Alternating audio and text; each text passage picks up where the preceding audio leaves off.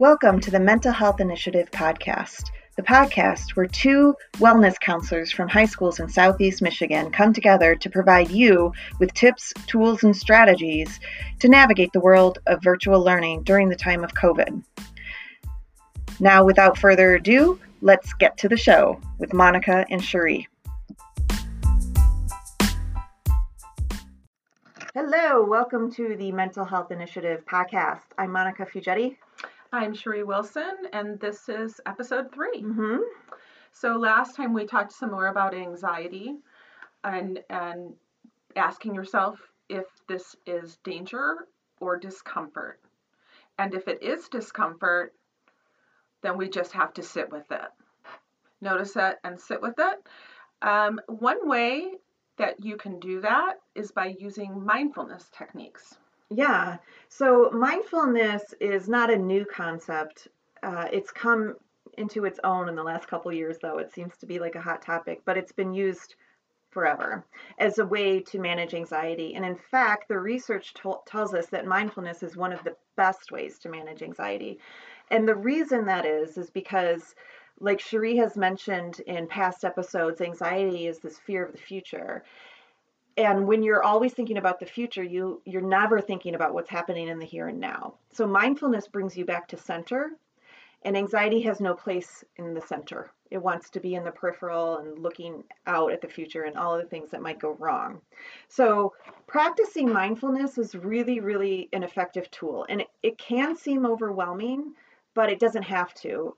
We'll give you some really easy ways to start the process of mindfulness. But in a nutshell, it's just noticing.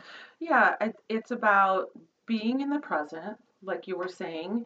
And one way of being in the present could be noticing the sensations going on in your body.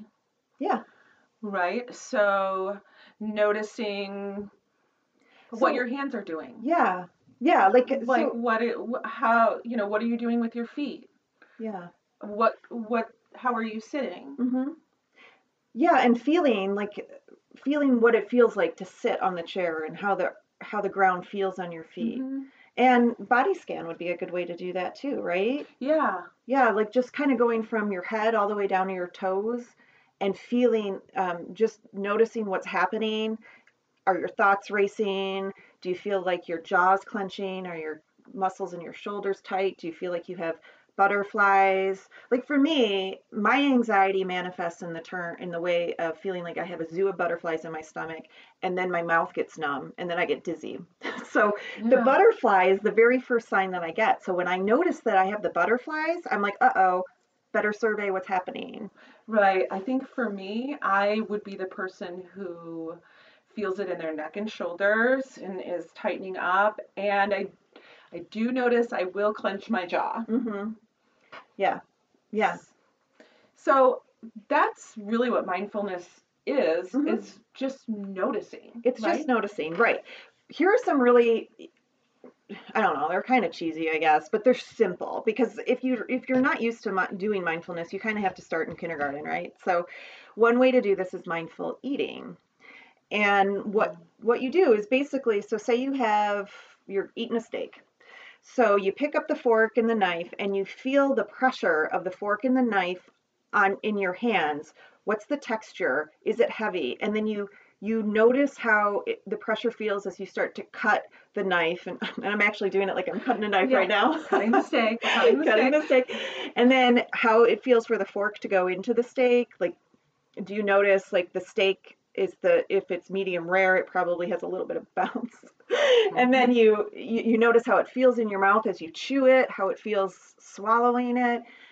All the process of going from start to finish is mindful eating. And we'll challenge you to do that and you can do it like mindful toothbrushing, you can do that mindful, like simple things, but we challenge you to try to do that. And we would like to hear from you whether you are noticing anything else, because our guess is that you're not noticing anything else when you're just mindful of what is actually happening in present moment. Yeah, it's almost like you're paying attention to the details, right? Yeah. And not just how the steak tastes, but how does it feel on my Mm-hmm. tongue? How does it feel on my jaw when I'm chewing it? You Mm-hmm. know, Yeah. Yeah, and that's so important when you're looking at anxiety too, because you don't want to just notice the fear. You mhm. want to notice what the fear does to your body. You want to notice what it does to your actions, what it does to your emotions. And if you begin to be mindful of how your body reacts, because your body usually knows you're anxious before your mind catches up, so your body's going to give you signals. And mindfulness is a practice. Yes. So, you can start practicing mindfulness when you're not feeling anxiety. Maybe you're having dinner or maybe you're out for a walk. You can also use mindfulness to notice your surroundings, like how many trees do you see? What kind are there? Hmm. Are there other people outside? What does the sidewalk feel like on your feet? Hmm. And you can practice it. And I think sometimes if you practice it when you're not feeling anxious, it can be easier to use when you are feeling anxious. Yeah, yeah, I think that's a great point. In fact, I think we could probably argue that all of these tips and tools that we give you are going to become more of a habit when you use them when you're not anxious. Because again, like when you're anxious, you've got like that part of your brain that is like, we gotta go, we gotta go. There's something dangerous happening. So it's very difficult to access any of these tools when you're in the state of anxiety. Hmm.